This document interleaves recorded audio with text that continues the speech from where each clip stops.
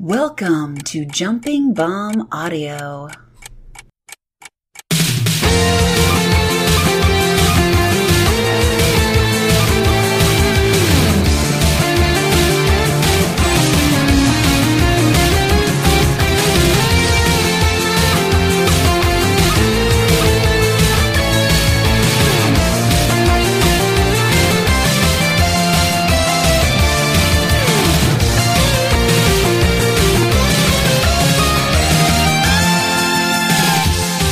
Welcome back, everyone, to Jumping Bomb Audio, the podcast all about the world of Joshi Wrestling. My name is Taylor, and I am joined, as always, here by my co-host, Kelly. Kelly, how's it going? I am ready for everything to go perfectly and for the recording to not destroy itself somehow. And Zencaster, you better behave.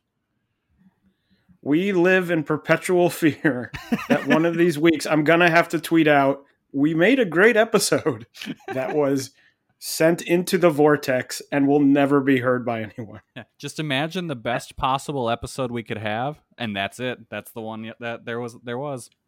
Yes, that is the guarantee that I will hit the stop recording button. I'll go, that's the best episode we've ever done. And the system will go, we didn't record it. I guess I also live in fear of not hitting the record button, but yeah, you know, I'm pretty good with that. I've got some practice on that one. So I also never want to drop like some really good points and have some good hot takes, and then I look and I've been muted the whole time. That's also a fear. I think on a 2-person podcast, if you were muted, it would come out pretty quickly. Yeah, that's true. As one person sits and talks to themselves. Yeah. Hey, what do you think? Oh, they're not there. I'll just keep talking.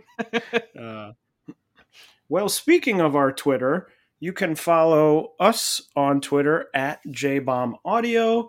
You can follow me on my personal Twitter, Taymambo, or Kelly on his at Comic Geek Kelly. You can also subscribe and follow the show on your favorite podcast app.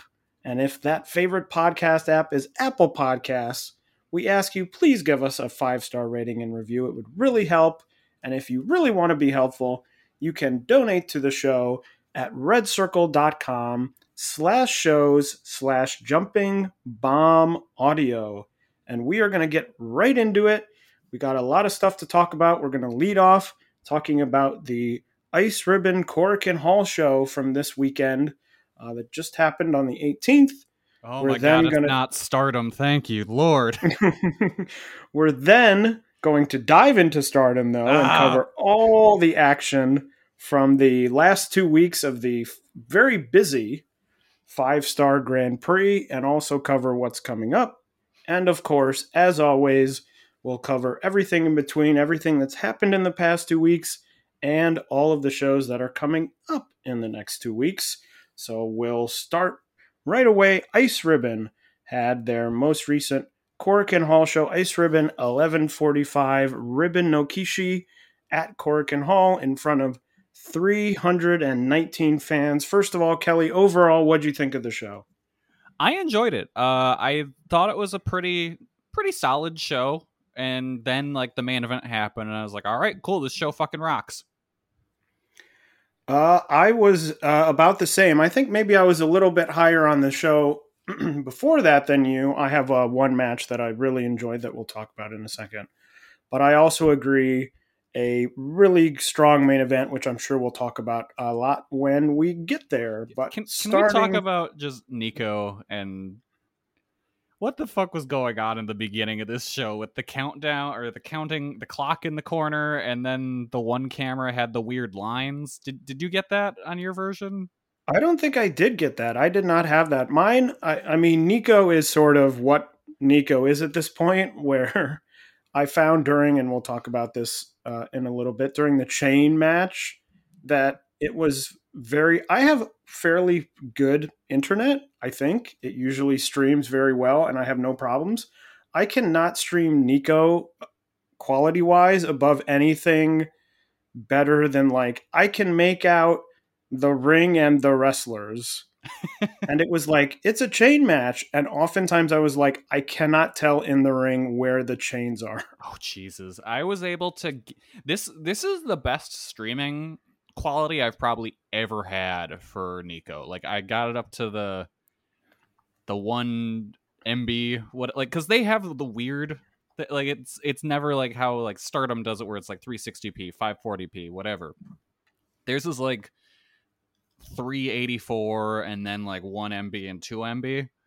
I had mine at 1 MB, and that was like the best I've ever had it, where it's like I can actually like make out faces and things. Like, it looked all right.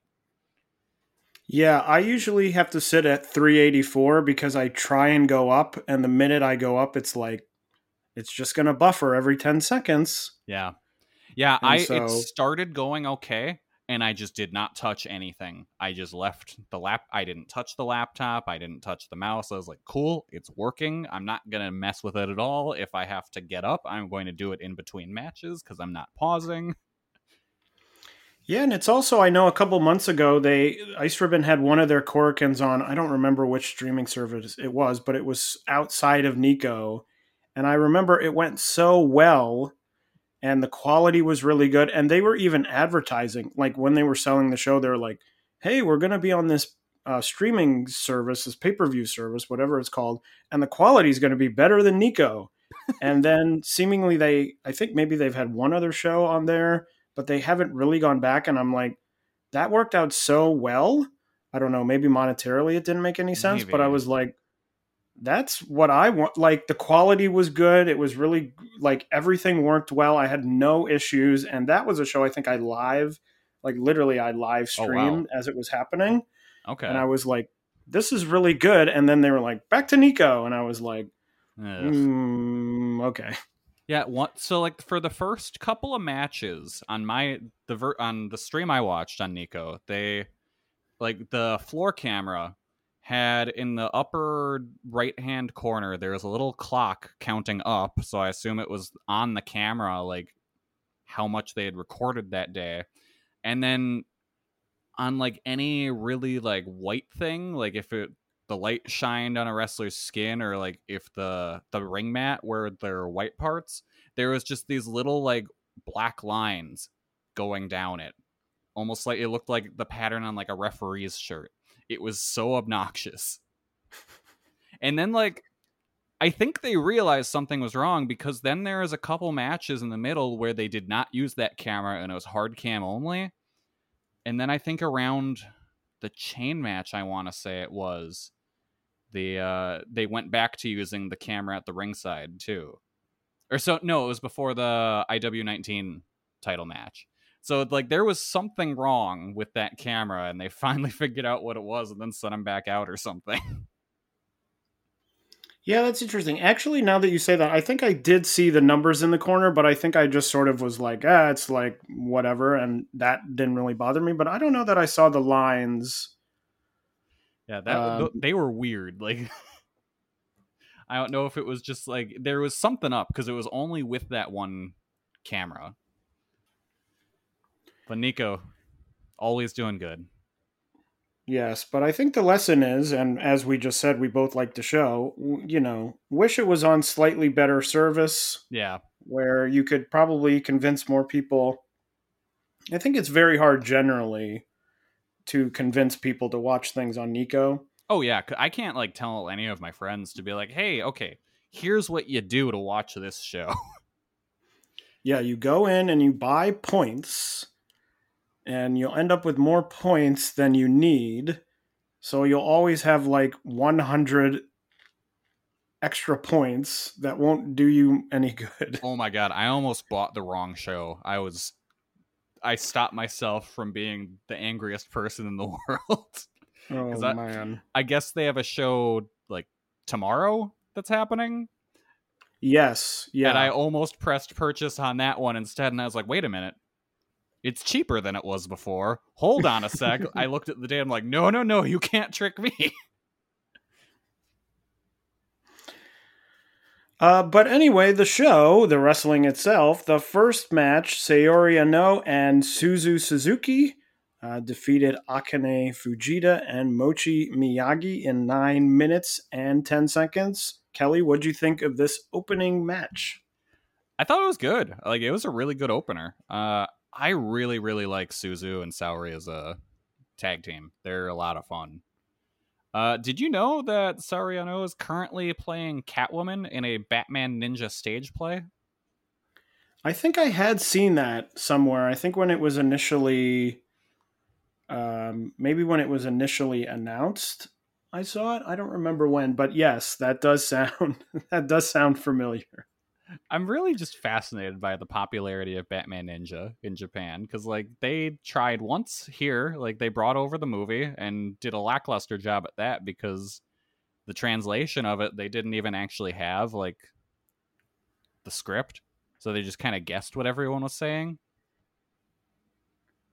So, but, like, it's still, like, big over in Japan. They're still doing stuff with it, but they just don't even bother to bring any of it over here anymore. The only Batman sort of Japanese Batman stuff I know of is when they did the manga. Oh, hell yeah. The 60s manga? Which I have.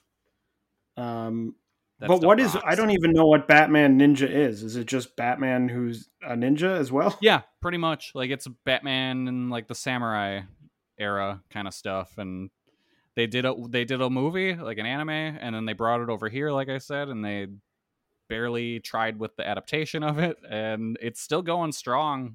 Like, last I saw, they were doing like a weekly manga of it, and there was a giant mech suit Joker running around, so they're having fun with it, and now they're doing that stage play. Interesting. Although it's also not unusual to see a lot of these Joshi wrestlers do stuff like that, because there are, actress girls is the big one, but, there is an element of sort of acting. Yeah.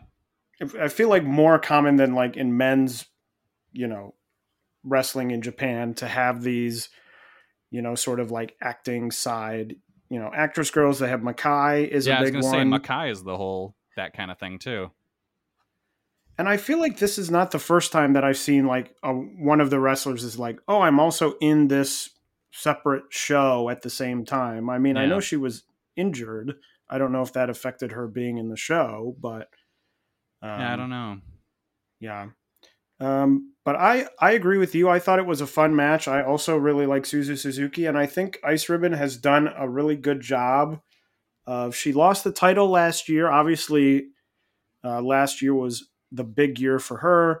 She was really the main focus of a major storyline of the company, won the title, and then lost the title. And I think it'd be very you might expect that, she moves back down the card and the thought is, oh, she'll just go do sort of whatever. She's gotten this title reign to establish herself and then we'll come back to her later. But it has felt to me, I feel like they've done a really good job of sort of keeping her as a sort of quote unquote main character of the promotion. Like she still feels, even though this is the opening match of this show, it has felt over the past few months that she still feels very vital to the promotion, even though she doesn't have the title. She had the hardcore series. She's now in this tag team. So I think that they've done a really good job sort of keeping her momentum going and not losing it from last year. Yeah, that's true. That's actually a really like underrated thing of a company where it's like you need to keep your top people still doing something even when they're not in the main event picture. And yeah, no, they've done a great job of that with Suzu, giving her the hardcore stuff. And now, like, all right, cool. Now you have a tag team. Here you go. And it doesn't feel forced. Like, it works really well. They have great chemistry.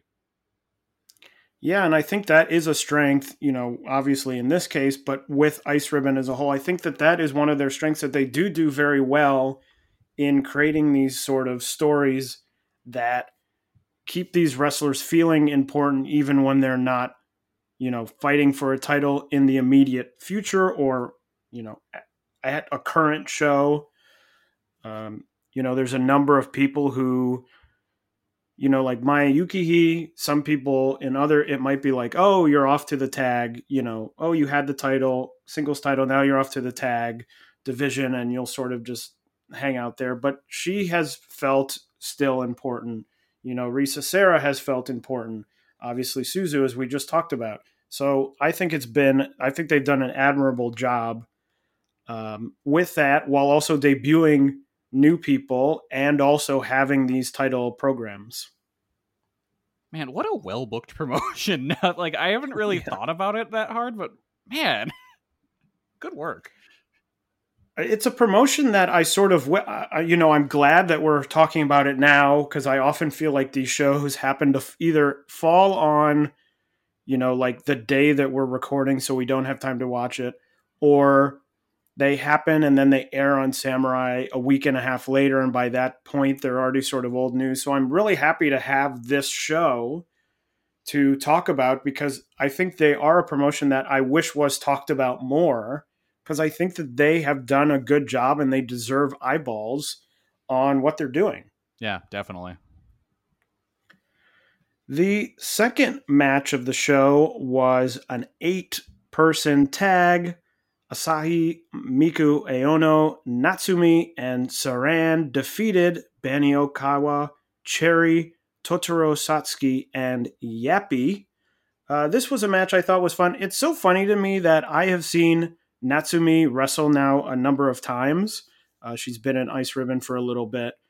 But for some reason in my head, I cannot get a mental image of like a different wrestler. I guess it's because Natsumi Maki is like small. Yeah. So I'm like, Natsumi must be a small wrestler. And she's obviously not in terms of her height, she's not a small wrestler. And I always see her and I'm like, oh yeah, that's what she looks like. And that's just sort of a side point, having nothing to do with the quality of the match. I thought that the match was really fun. Natsumi getting the victory over Yappy, which was exciting. But, this is sort of the opener of the show. The first match on this show had some big names in it, so it's a little bit different. But this was sort of like a get some people on the card, get some experience for these younger wrestlers. So I thought it was solid, but nothing really major going on here. I was surprised to see Natsumi like pick up the win, because she's still pretty new, isn't she? Yeah, she is new, but I think she has the Aja Kong backing. Yeah, that's true. Sort of behind her, and I think that it's always interesting because she's coming from. She's a 0-1 trainee. 0-1, yeah. And so I don't know. I don't watch all that much 0-1. I watch maybe 1-0-1 show a year, which is usually their New Year's show. So I don't really know how their booking works, but it could be that, they debut her, they think she's good, and they're like, hey, we want to, start boosting her up the card because we don't want to wait. It's just sort of a different promotions have different strategies, and maybe their strategy is like, hey, we don't want to be sitting on this person for a year or whatever, having them lose all these matches. Let's try and, see what happens. I don't know. That could be it, or it could just be a one-off, give her a win in this sort of small match. But we'll have to see. And, I'm expecting that she'll be coming back often. She already has been. Yeah, because I think the only match I've seen of hers in 0-1 was her debut against Aja Kong earlier this year, and everything else I've seen of hers from Ice Ribbon. Well, yeah, because 0-1 doesn't have any other. They don't have any other female. Not really. wrestlers on the roster. I mean, Aja Kong, but you can't just run that match every. And then like Asuka, but she doesn't really wrestle women for the most part in that company. So it's one of those things where they almost have to go out and get experience elsewhere. Yeah. It's like the people who are in 2AW, because that's a very similar thing where I feel like the 2AW people just wrestle everywhere else, and I never hear any discussion about their matches in their home promotion. No. No, that's very true. So, yeah. But overall, I thought a strong showing from everyone, but just nothing, nothing sticking out here for me. No, I think Saran still needs work, but she's like a literal child, so there's plenty of time there. Yeah, a literal child, and also still fairly new. Yeah. Still fairly young. And I would assume would be in this position because she's so young for at least a little while longer. I don't think she'll be like Natsumi picking up victories. Yeah, I do in the enjoy near that her future. gear is just like, I got some sweet cargo pants. The third match, and technically the third and fourth matches on the card, were Aja Kong against Yuki Mashiro. Aja Kong winning in 10 seconds with a lockup. There was some discussion after the submission in a lockup after 10 seconds. The match was restarted. The gotcha belt, I believe, was put on the line, and Aja Kong won again in 2 minutes and 46 seconds. They tried to give her the gotcha belt that she had technically won, and she rejected it. So Kelly, what did you think of this Aja Kong match? I thought this was a lot of fun. The initial tap out is what I've thought many times if I was like, in the era of Teddy Long being the GM on SmackDown, being like, you get to face The Undertaker. I'd be like, yeah, cool. All right, I'm going to tap out in 10 seconds. Cool, we're done. All right, bye. Have a good main event. But yeah, no, I thought that was brilliant. I love that. And then just the end with Aja Kong being like, I don't want your shitty belt. Yeah, I thought this was, the sort of Aja Kong versus overwhelmed rookie is sort of a staple of Joshi.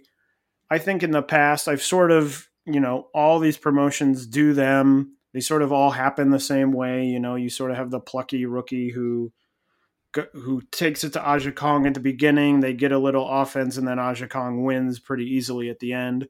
So I enjoyed that this was sort of a sidestep of that sort of thing. Took me by surprise when the submission happened in 10 seconds.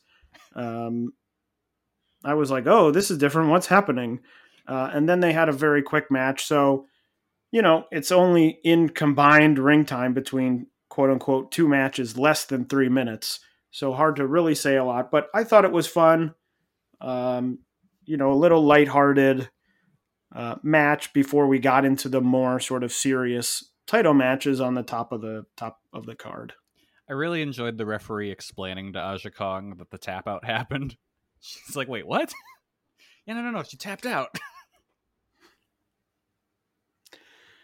The fourth, I'll count it as the fourth match. The first of the title matches was the IWGQ title match, where Sakushi Haruka defeated Hamika Hoshi to win back the IWGQ title in 10 minutes and 56 seconds. This is a match I thought was really, really good. I really enjoyed it. I think Sakushi is perennially one of the most underrated wrestlers in all of Joshi, really in all of wrestling.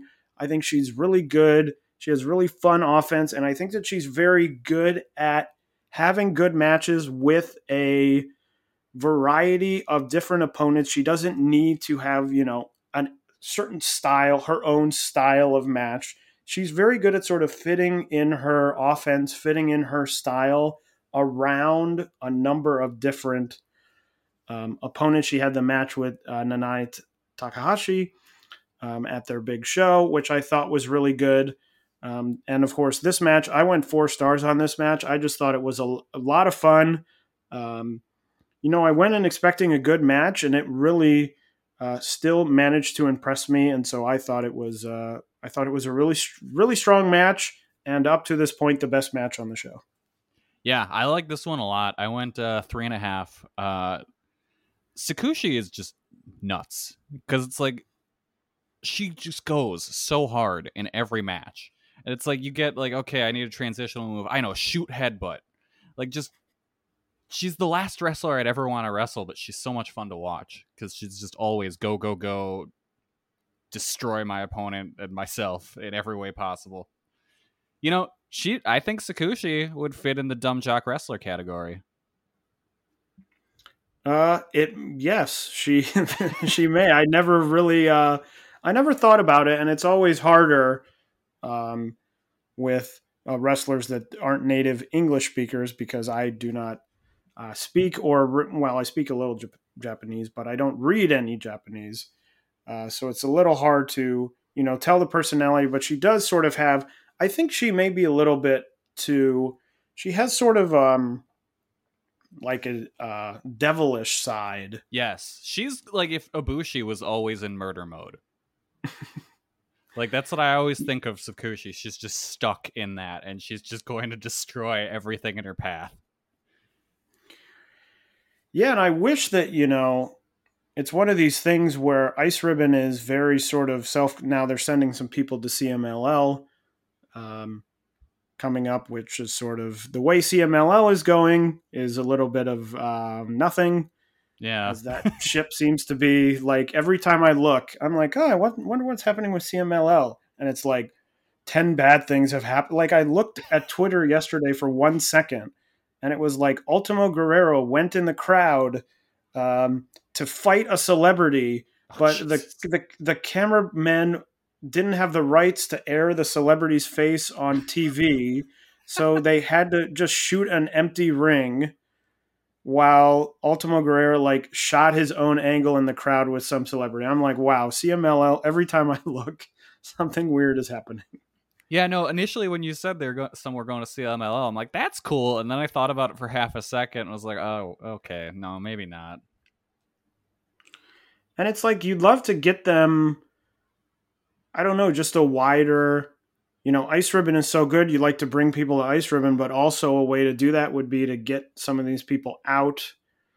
I always say now we have the AEW connection, although there's so many, this. Emi Sakura's there, and there's all this political things. But I mean, some of these wrestlers, I mean, especially sort of higher up, someone like Maya Yukihide, Risa Sera, Rina Yamashita, Tekla, I think. Really, a lot of these people at the top end of the card, I think, would fit sort of their presentation style really well. Yeah. It's sort of the serious, not totally serious, because obviously Ice Ribbon can do sort of wacky things, as we saw with the Aja Kong match, but it sort of is a more leaning serious, these are wrestlers, first, they're willing to do things. They have these hardcore matches and things like that. So it really strikes me as sort of a similar sort of vibe to what AEW can do. So I wish some of these wrestlers could come over and sort of hopefully draw some eyeballs to Ice Ribbon. But until that happens, I'll continue to just say Sakushi is one of the best wrestlers in the world. And, the people who watch the promotion, most of them will agree with me, and the people who don't will be sadly ignorant of what they're missing. 100% agreed. The next match, another title match, was the Fantastic Ice title match, which was a chain attack only hardcore match between the champion, Rina Yamashita, and Tekla. Rina Yamashita defeating Tekla in 12:53. This was an interesting one. Kelly, what did you think of this match? I have in my notes here that I feel like the match was more interesting than it was good. And I liked the match, I will say that. But I feel like it was just more interesting to watch them figure out different ways to use the chains in the match. Because, like, when you say chain match at first, I'm like, okay, cool, they're going to be attached. And then there's just a whole bunch of random chain links on the ground. And they're like, okay, what if we throw them in a pile? Okay, what if we just, like, wrap our arms in them and, like, wrap our feet up and let me put you in a submission with this one. Like, it was fun kind of watching them figure out how to do the match almost as it went. And the stipulation of you could only win with some sort of chain involvement was interesting too, because there was like one or two times where someone went for a roll up and the ref went to go count it and he's like, oh, nope, you didn't use the chain, can't count this one.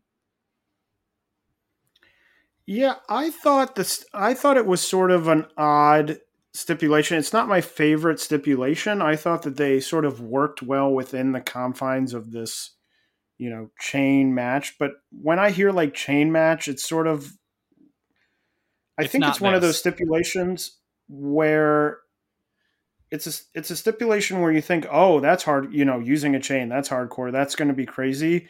But I think in ways it sort of holds the match back because there isn't a ton of build to it. It's like, I'm attacking you with a chain, and later in the match, I'm also attacking you with a chain. It's sort of like a tables match where it's like you have to put your opponent through the table, which sounds like, oh, that's going to be crazy. Someone's going to go through a table, and then you realize that most of the match is going to be people not going through tables. So it was I thought it was well worked, but I just thought it was I think they probably have a better match in them with a slightly different stipulation where they could sort of go bigger. Obviously, Yamashita is more than capable of doing that. And I think Tekla has been a low key, maybe not MVP, but has been very important for this promotion, constantly challenging for titles, having these good matches. She had a great match with Sakushi earlier this year. I was not surprised to see her lose this match, but I was sort of bummed. I would love to see her sort of win a title because I think that she's had a very strong year. She does have the WUW title, which is hers, but would love to see her sort of win one of these big challenges because she's gotten a lot and she hasn't come out victorious. So overall, sort of solid, but especially in terms of the other, Fantastic Ice title matches, and of course all the Suzuki sort of hardcore matches, which are sort of in this like Ice Ribbon hardcore category, it wouldn't have been near the top for me. Yeah, no, it was a real weird match. It really felt like the kind of match where it was in someone's like EFED or something, and they challenged someone else. Like, all right, let's see what you can do with this stipulation. Yeah, it's just a stipulation. Yeah, I think I agree. It's just a stipulation that seems like, there's not really much we can do here. I mean, the Splash Mountain on the chain at the end, which was the finish, looked great, but it was sort of like, I've also seen many other things with the chain in this match that were fairly cool, but they're all with the chain and they're all sort of like, oh, okay, it's a chain, Yeah. a pile of chains. The semi-main event, another title match, the International Ribbon Tag Team title match, Azure Revolution, Maya Yukihei and Risa Sera defeating their Rebel and enemy stablemates, Micah Ozaki and Ram Kaichou in 17:45. Kelly, what did you think of this match? I like this a lot. It was a really good semi-main. I went 3 3/4 on it.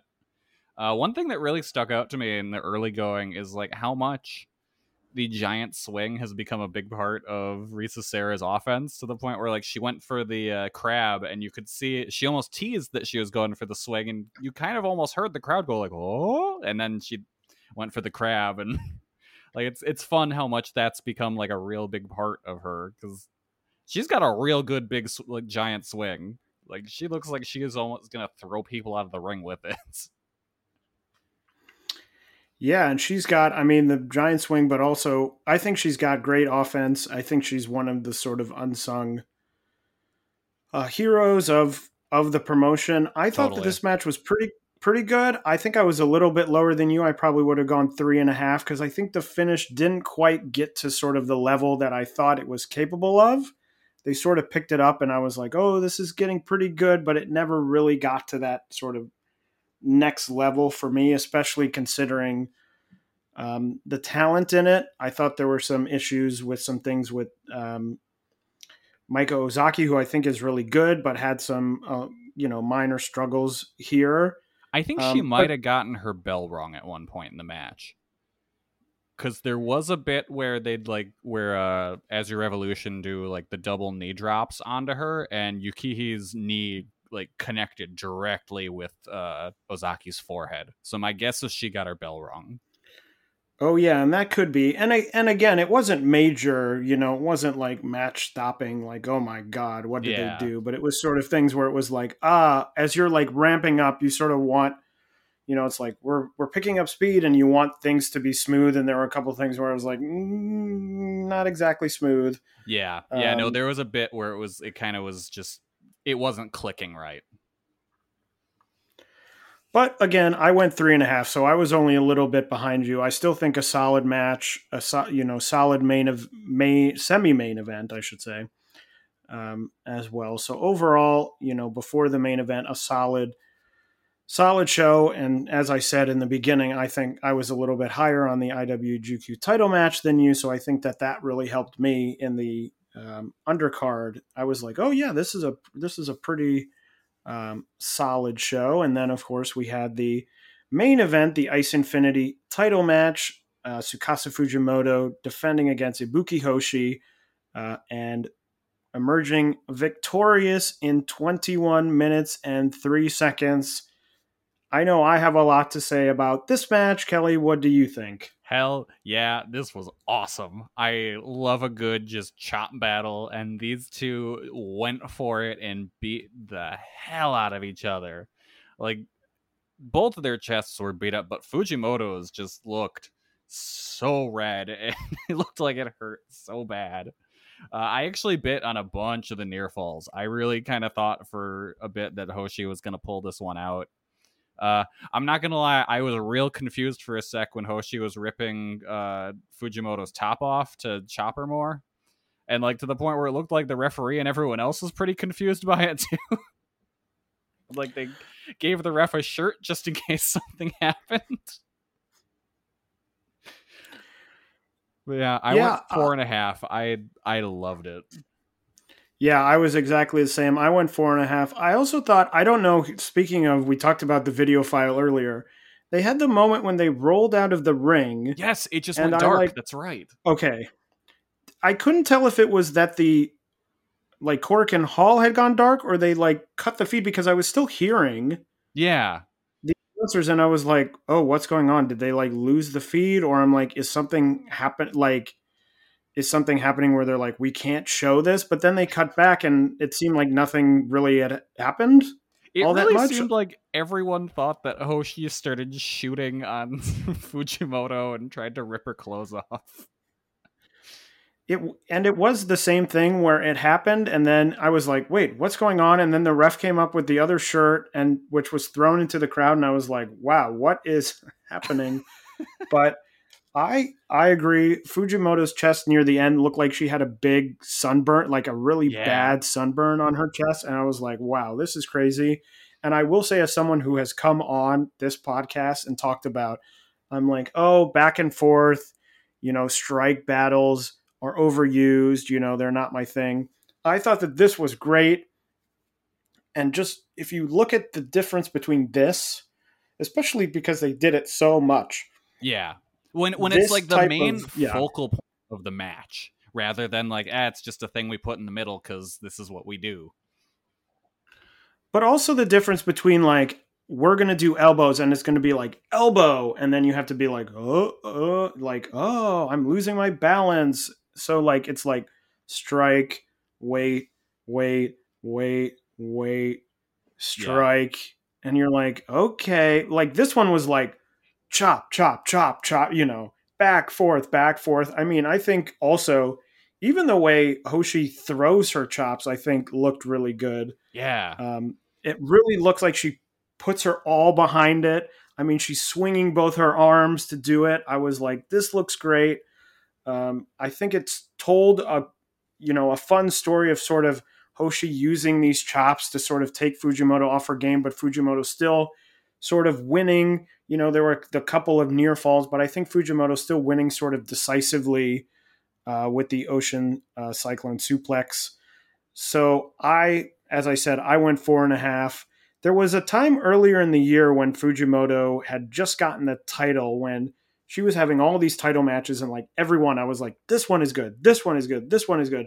And I was like, Fujimoto is just going to have good title matches all year and be a runaway wrestler of the year in Joshi. The middle of the year, some of her title matches have not sort of gotten to that level for me, but this one was one that was right back up there with yes, these are the good title matches she was having at the beginning of the year. I thought this one was great. I mean, clearly 4.5 stars. So a great cap to the show that really, obviously helped by the main event, I thought was a really great show. Yeah, it was a really fun show. Like, that's the thing I really like about Ice Ribbon is I can watch their shows, and all the way through it's good. Like, there's no point where I'm just like, ugh, it's this person, or like, all right, this one's gonna be a stinker. Like, everything's good at minimum. So I was very happy with this show, and yeah, that main event is awesome. Definitely seek it out if you know how Nico works. Or if you can Yeah, and find a way around Nico. yeah. It's on Nico, I think, until the September 25th. So you can still buy the on-demand video of it, whatever they call it. But yeah, definitely worth checking out, especially if you're a fan of Ice Ribbon. I mean, I think I like Ice Ribbon so much because I've talked about on the show in the last few weeks a number of times about that I am someone who really likes, I'm really into variety, and Ice Ribbon to me, it's the promotion that has the most variety within their own shows, not just from show to show, but looking at this card, you have the IWGQ title match, which was sort of a little bit high speed, counters and things. Then the next one is a hardcore chain match, then a tag match, and then you sort of have the big hard hitting main event, like 4 very different sort of styles of match, all big title matches, all feel very different to me in my mind, which I think is really great. Yeah, and they're not afraid of like just fucking nonsense either. Like, at every couple of months there's an Ice Ribbon match where I'll watch it and it'll be like someone talking for 20 minutes and then they go and try and hit a piñata, and whoever eats the cake out of the piñata first wins. And I go to you, I'm like, what the hell just happened? And you're like, I don't know either. But also that they're sort of nonsense. Like last year with the Suzu story, the whole, and Fujimoto like running around trying to find her, and, she was leaving these notes. And Yes. It's like there is an element of sort of wackiness to that, but then it can all of a sudden turn into this very sort of smart, like the whole thing was like, where is she? What is she doing? It's like she's off trying to figure out a counter to this move that beats everyone. I'm like, that's a smart story to tell, sort of separate from the wackiness of like, I have a move that's really good. People can't seem to defend it or can't kick out of it.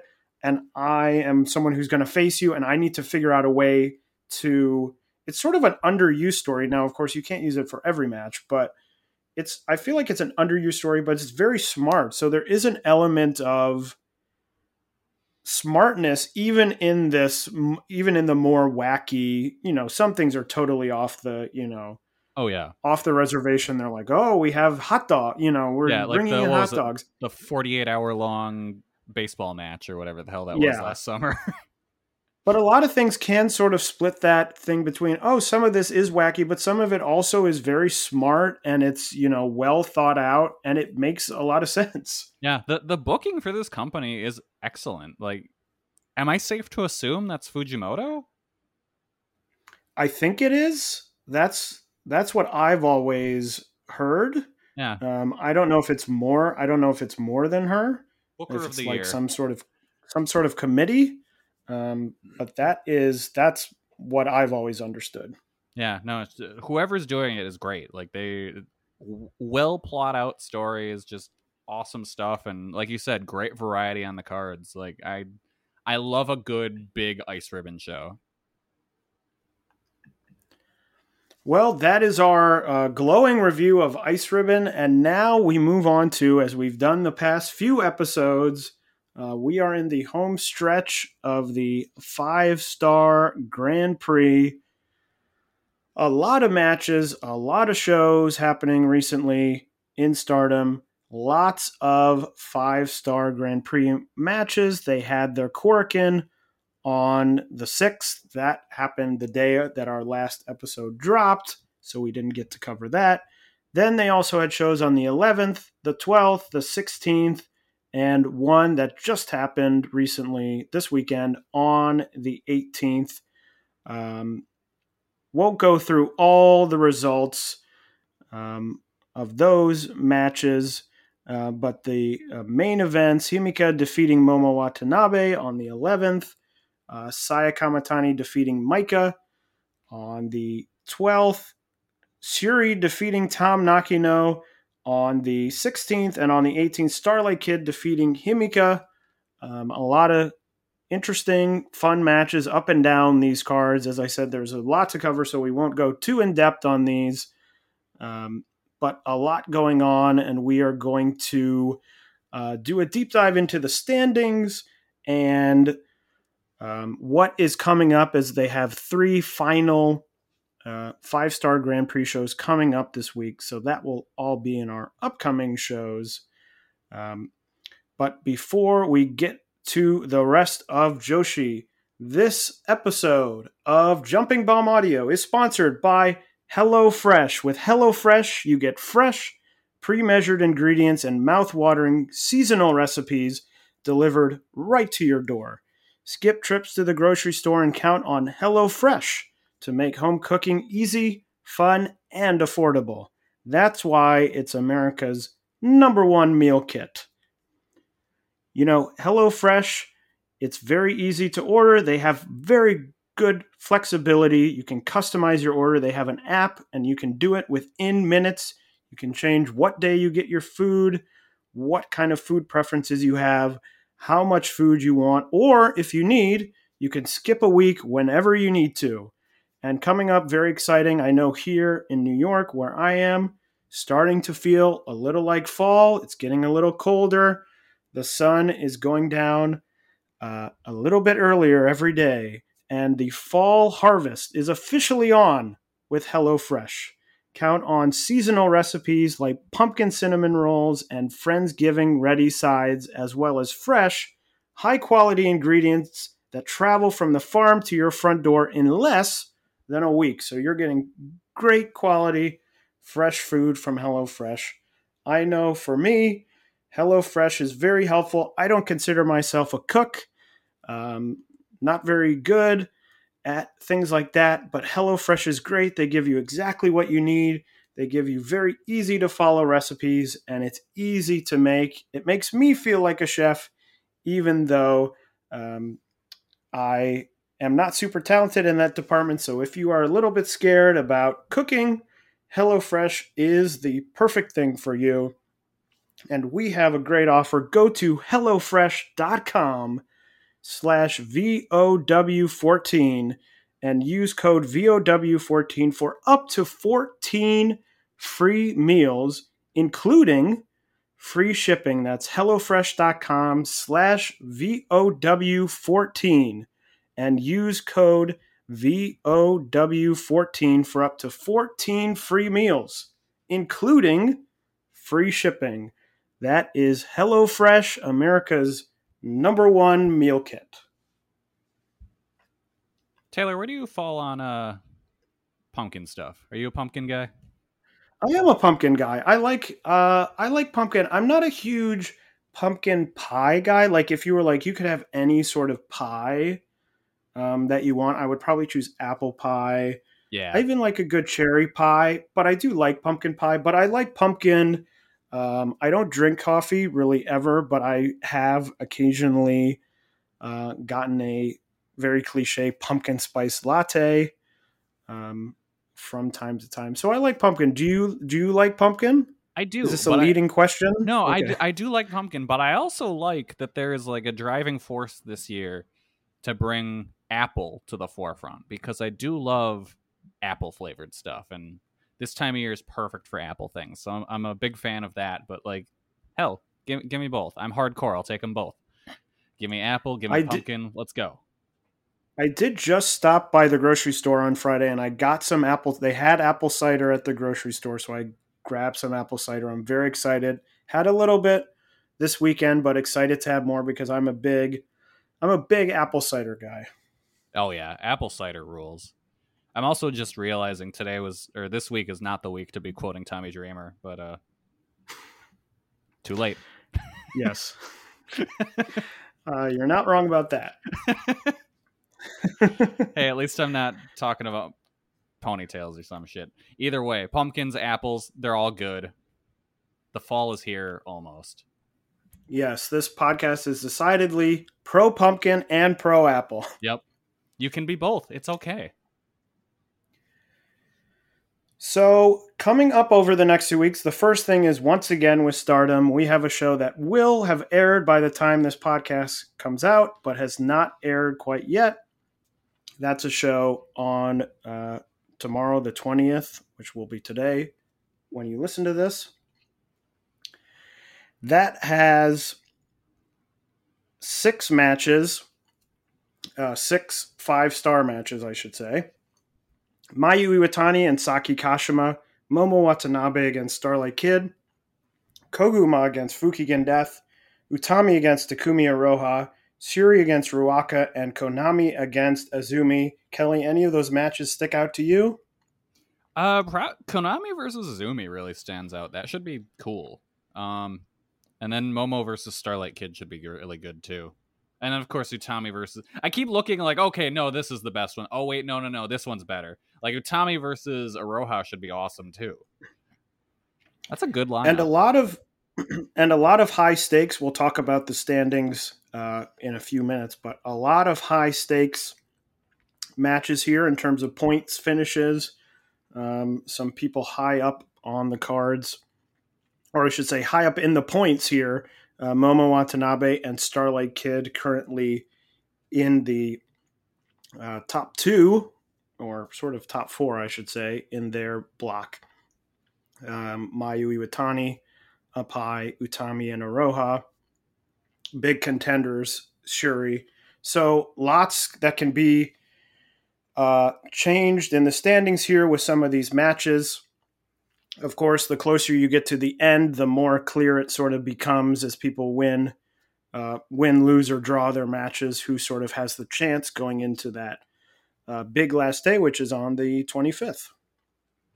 Remember a few weeks ago when I was like, oh, what's with this weird schedule? There's these shows with like 2 or 3 matches, and then all those shows got canceled, and all those matches got moved to these shows, and now there's a billion matches every show, and there's so much, and I'm so overwhelmed. Yeah. Well, it was a smart strategy to spread them out, and unfortunately, in the weird world we're currently living in, they got caught out. It was, well spread out. It's good that they have the ability to sort of move this stuff around. It's not, to me personally, I don't blame anyone for this. It's not ideal to have so many, matches on these cards, as we've talked about, but they've sort of done the best with the hand that they were dealt, unfortunately. So, yeah, can't really blame anyone. Yeah, looking back, the planning is kind of great, because it's like, all right, we have all these buffer shows in case something goes wrong. Like, that was really smart. Which may have been exactly why they planned it the way they did, saying, hey, there's a good chance that something, especially with Iroha coming from, Marvelous, you don't really know what's going to happen there. So, smartly, if that is what they did, that was obviously a smart decision, because it has paid off in the way that this has played out. Yeah, or it was just Rossi's magic sheep bones that he scattered across the calendar and just gave him the right numbers. Yes, it could always be. It can always be that. Also happening in the last 2 weeks, not a ton going on. Oz Academy had another show on September 12th. Yu defeated Sayori Ano to become the number 1 contender for the Oz Openweight title. That was the big match coming out of that show. Tokyo Joshi had some smaller shows, but Miyu Yamashita defeated Yuki Aino on September 11th in a singles match main event. The story, as we talked about in the previous episode, is Aino had pinned Yamashita in a tag match. Maki Ito had talked about wanting to face Yamashita at her full strength. So this a little bit of a continuation of that story of Yamashita getting that win back on Aino as we get closer to Wrestle Princess, which will be coming up in the next few weeks. Sendai Girls had a show on September 12th, as did Diana. Had a show at their dojo with a Ayako Sato against Haruka Umasaki main event. Actress Girls had a show on September 11th as well. Saki defending her colors title successfully against Momo Kogo and Rina Amakura. And Pure J, the new tag team champions, Cherry and Leon, successfully defended their tag titles against Kaori Yonayama and Kazuki. So that is everything that has been going on the last 2 weeks. Obviously, dominated the news cycle is the Stardom 5-Star Grand Prix, and they will continue to do that for at least another week as they have the show on the 20th, a show on the 23rd, and then the big final show on September 25th at Oda Ward Gymnasium. The 23rd has only 3 5-star matches: Koguma against Mina Shirakawa, Himika against Saki Kashima, and Utami against Ruaka. The 25th, a loaded show. Saki Kashima against Fukigen Death, Natsupoi against Mina Shirakawa, Koguma against Himika, Mayu Iwatani against Starlight Kid, Azumi against Ruaka, Unagi Sayaka against Saya Kamatani, Maika against Konami, Utami against Tam Nakano, Shuri against Takumi Iroha, and then to cap it off, the winner of the blue block will face off against the winner of the red block in the main event to determine the winner of the 5-Star Grand Prix. The current standings, as they are right now, again, before the September 20th show, in the Red Stars block, at the top with 10 points, Momo Watanabe. 3 people tied with 9 points, Starlight Kid, Mayu Iwatani, and Natsupoi. Koguma is at 7 points. Himika, Julia, and Fukigen Death at 6 points. One thing we didn't talk about, Julia out with an injury. She will be forfeiting the rest of her matches. So my bold prediction that Julia would be winning the 5-Star Grand Prix last episode looks very stupid. I mean, now it'll be even bigger surprise if it happens. Yeah, that's right. Although, looking at the way that these cards are set up and laid out, I would not have been surprised because I believe on the 25th show, the original planned match was going to be Julia against Momo Watanabe. So I would not have been surprised if Julia would have been a big factor, at least until the last day, and maybe beat Momo to win the block. As I just said, Momo currently in the lead of the block. So I'm going to stick to that. No one can prove me wrong because we'll never know what would have happened had she stayed healthy.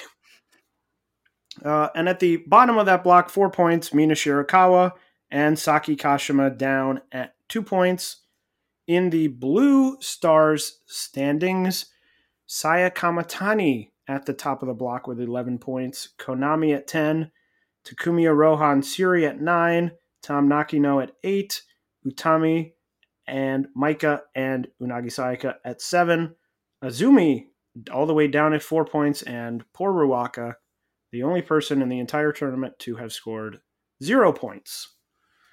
So Kelly, you predicted, I believe, last time that this would somehow come out that Suri would be the next challenger. Do you still stand by that? Looking at these standings, looking at what's coming up, have your thoughts changed? What do you think? I don't know. I don't know. I think,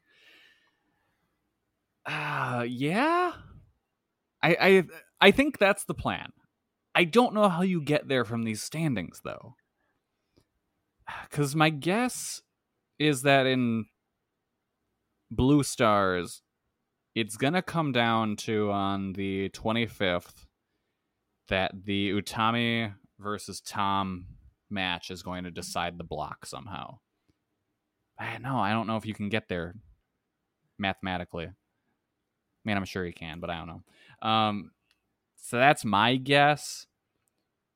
Red block, I think Momo has to win at this point because she's going to be at 12 points on that final night, no matter what happens on the show tomorrow, because she's getting those 2 points from the Julia match that was supposed to happen. So I don't know if anyone would catch her, though. Starlight Kid, maybe? if you have Starlight Kid win the match tomorrow, and then, well, she wouldn't tie with Momo. Yeah, I think Momo comes out of the red block. Yeah, I'm also looking at it now, and I'm like, okay, the 25th, probably the match you have lined up for the winner, you're not going to sell the show based on it because people aren't going to know who it is until it happens. So I'm like, I'm like looking at the matches being like, okay, what would matches that would draw? But I'm like, that's sort of out the window because the people will already be in the building. Like I was like, oh, you could do a Mayu, because if Mayu wins on the 20th, she's at 11 points. And then if she beats Starlight Kid, because that would also be the storyline of, Mayu had the 1 versus 5 match. She wanted Starlight Kid back. Starlight Kid was like, no, I won't come back.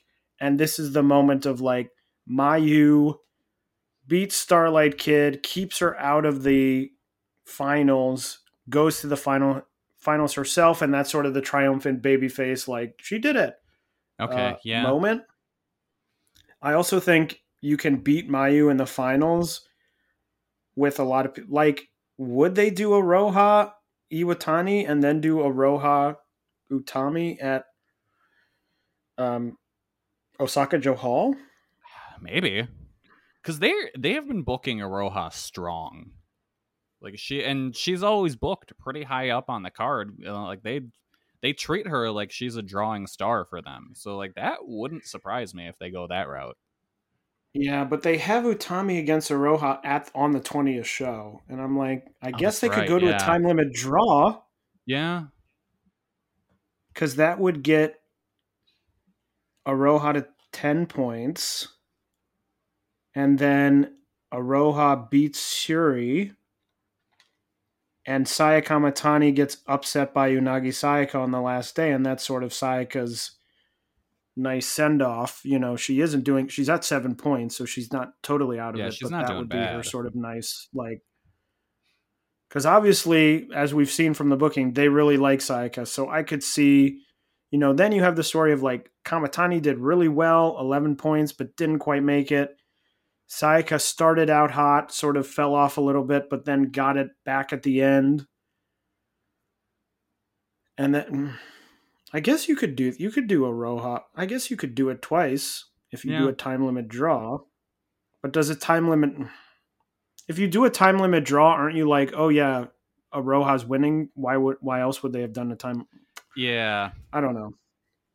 I mean, it's exciting that there's so many people who are sort of still in this going into the final. Mm-hmm. Yeah, and the thing, I mean, really, Red Star is what really screws it up now is Momo being at 12 points no matter what. Right. Well, and I think, like I said, I think I'm right about that Julia Momo match the last day being the big, like, Momo's at a lot of points. Julia's right behind her. Maybe they're tied or something, or maybe Julia's slightly ahead or whatever. But that being a big thing. But I just don't, to me, I don't see Starlight Kid going to the finals unless she's going to win it. And I just don't know that I think it's too early. Yes. Like, it's like, okay, Starlight Kid goes through. Who does she face that she then would have to beat?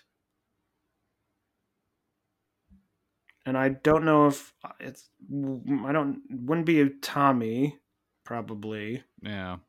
I don't know if you're doing that with a Roha like Konami. Is that really, I don't know. I'm sort of, I'm up in the air on this one. Yeah. I mean, it would be it would be kind of funny to have the two block leaders are both from Wado Tai, and also the two at the bottom from each block are Wado Tai. Well, it looks like the bottom of the blocks are going to be Oedo Tai. That seems pretty secure.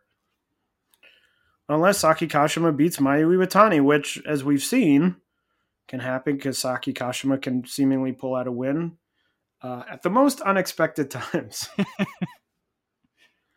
So, But that is on the next show. I'm sure we will be covering the big Oda Award show. That will be the big show. That show is going to be on the usual Stardom pay-per-view, and then I'm sure it will be put on Stardom World a few days after it, as it has been in the past.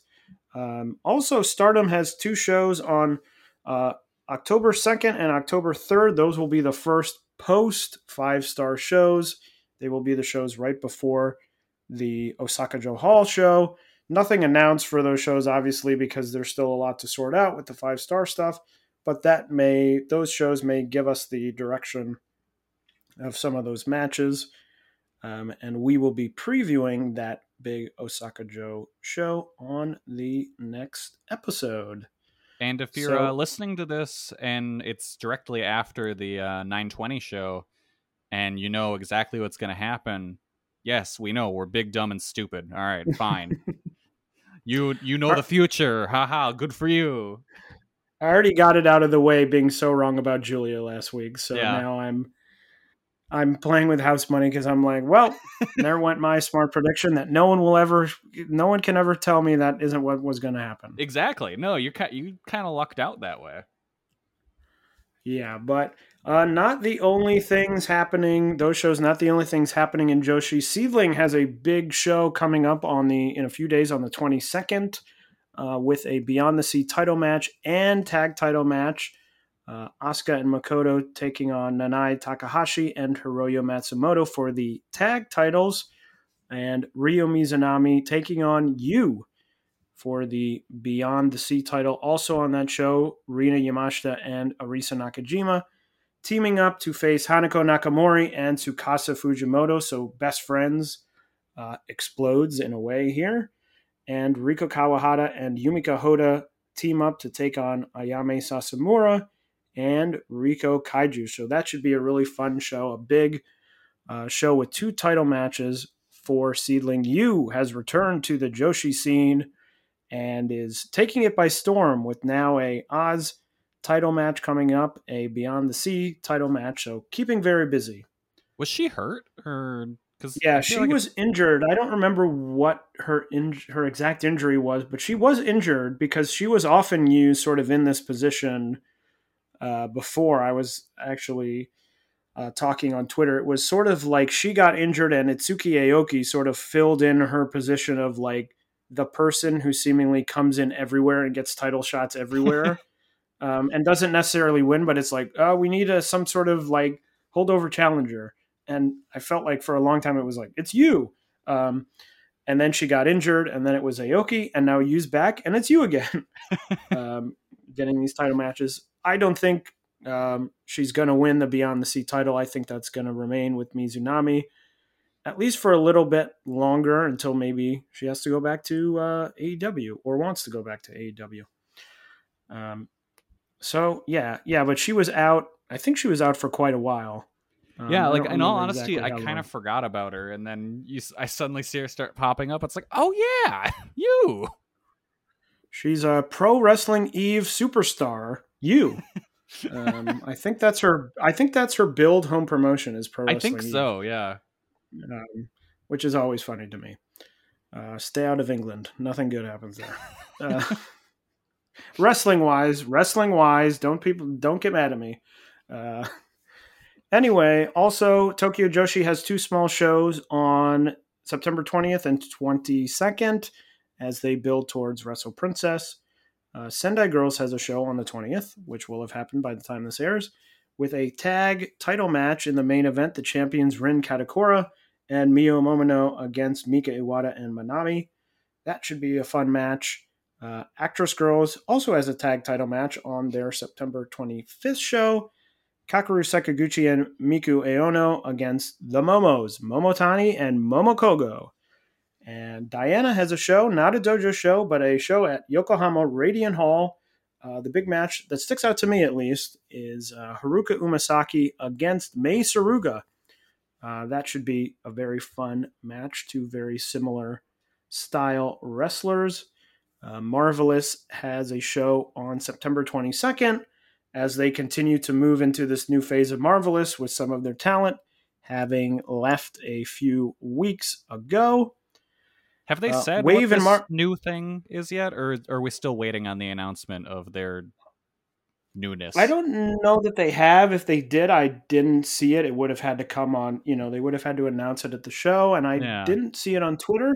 Okay. But it may have happened. I know that they were supposed to have an AAAW title match between Chihiro Hashimoto and Takumi Iroha on October 1st, which was postponed.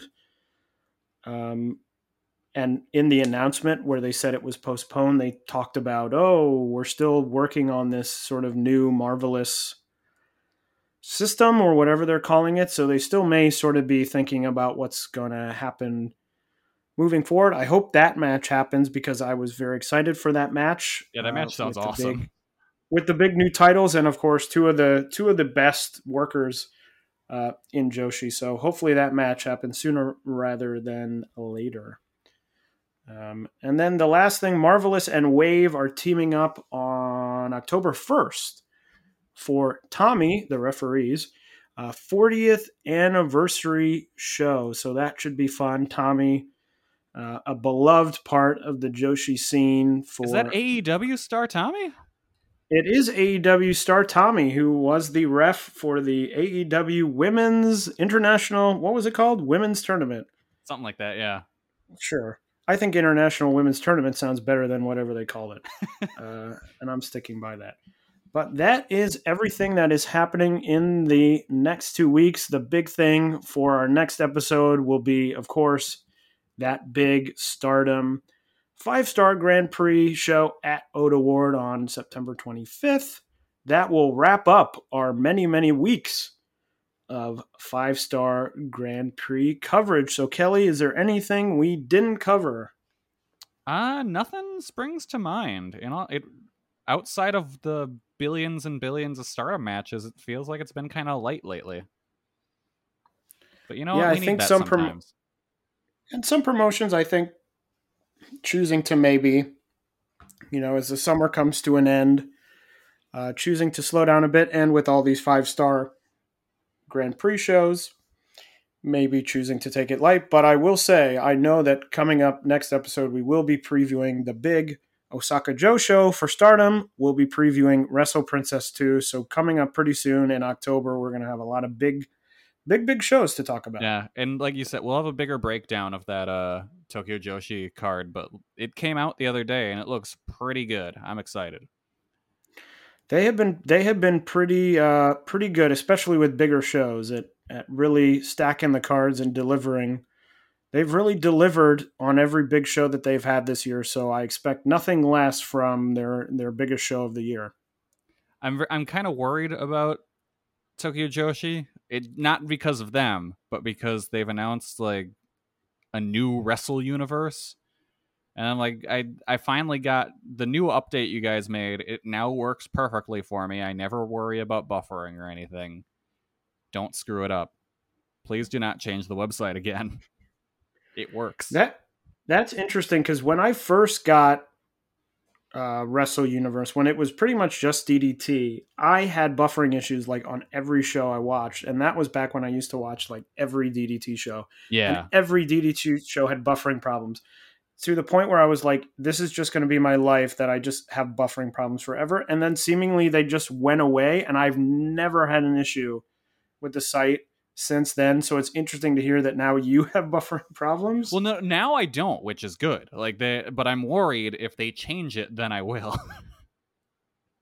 Because once they got those new video players in, it was like, oh my god, everything works perfect. Holy shit!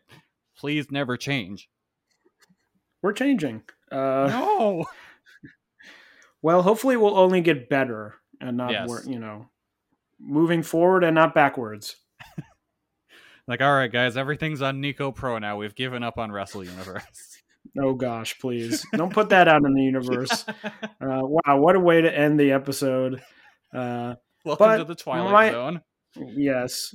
My name is Taylor. For Kelly, this has been another episode of Jumping Bomb Audio, and we will see you again in 2 weeks. BetMGM has an unreal deal for sports fans in Virginia. Turn $5 into $150 instantly when you place your first wager at BetMGM. Simply download the BetMGM app and sign up using code Champion150. Then, place a $5 wager on any sport. You'll receive $150 in bonus bets, regardless of your wager's outcome. And if you think the fun stops there, the king of sportsbooks has plenty of surprises in store. Check out daily promotions, same-game parlays, live bets, and so much more. Download the app in Virginia today and get $150 in bonus bets instantly from your first wager. Only at BetMGM. BetMGM and GameSense remind you to play responsibly. See BetMGM.com for terms. 21 plus only. Virginia only. New customer offer. Subject to eligibility requirements. Rewards are non-withdrawable bonus bets that expire in 7 days. Please gamble responsibly. Gambling problem? Call 1-800-GAMBLER. Promotional offer not available in Washington, D.C.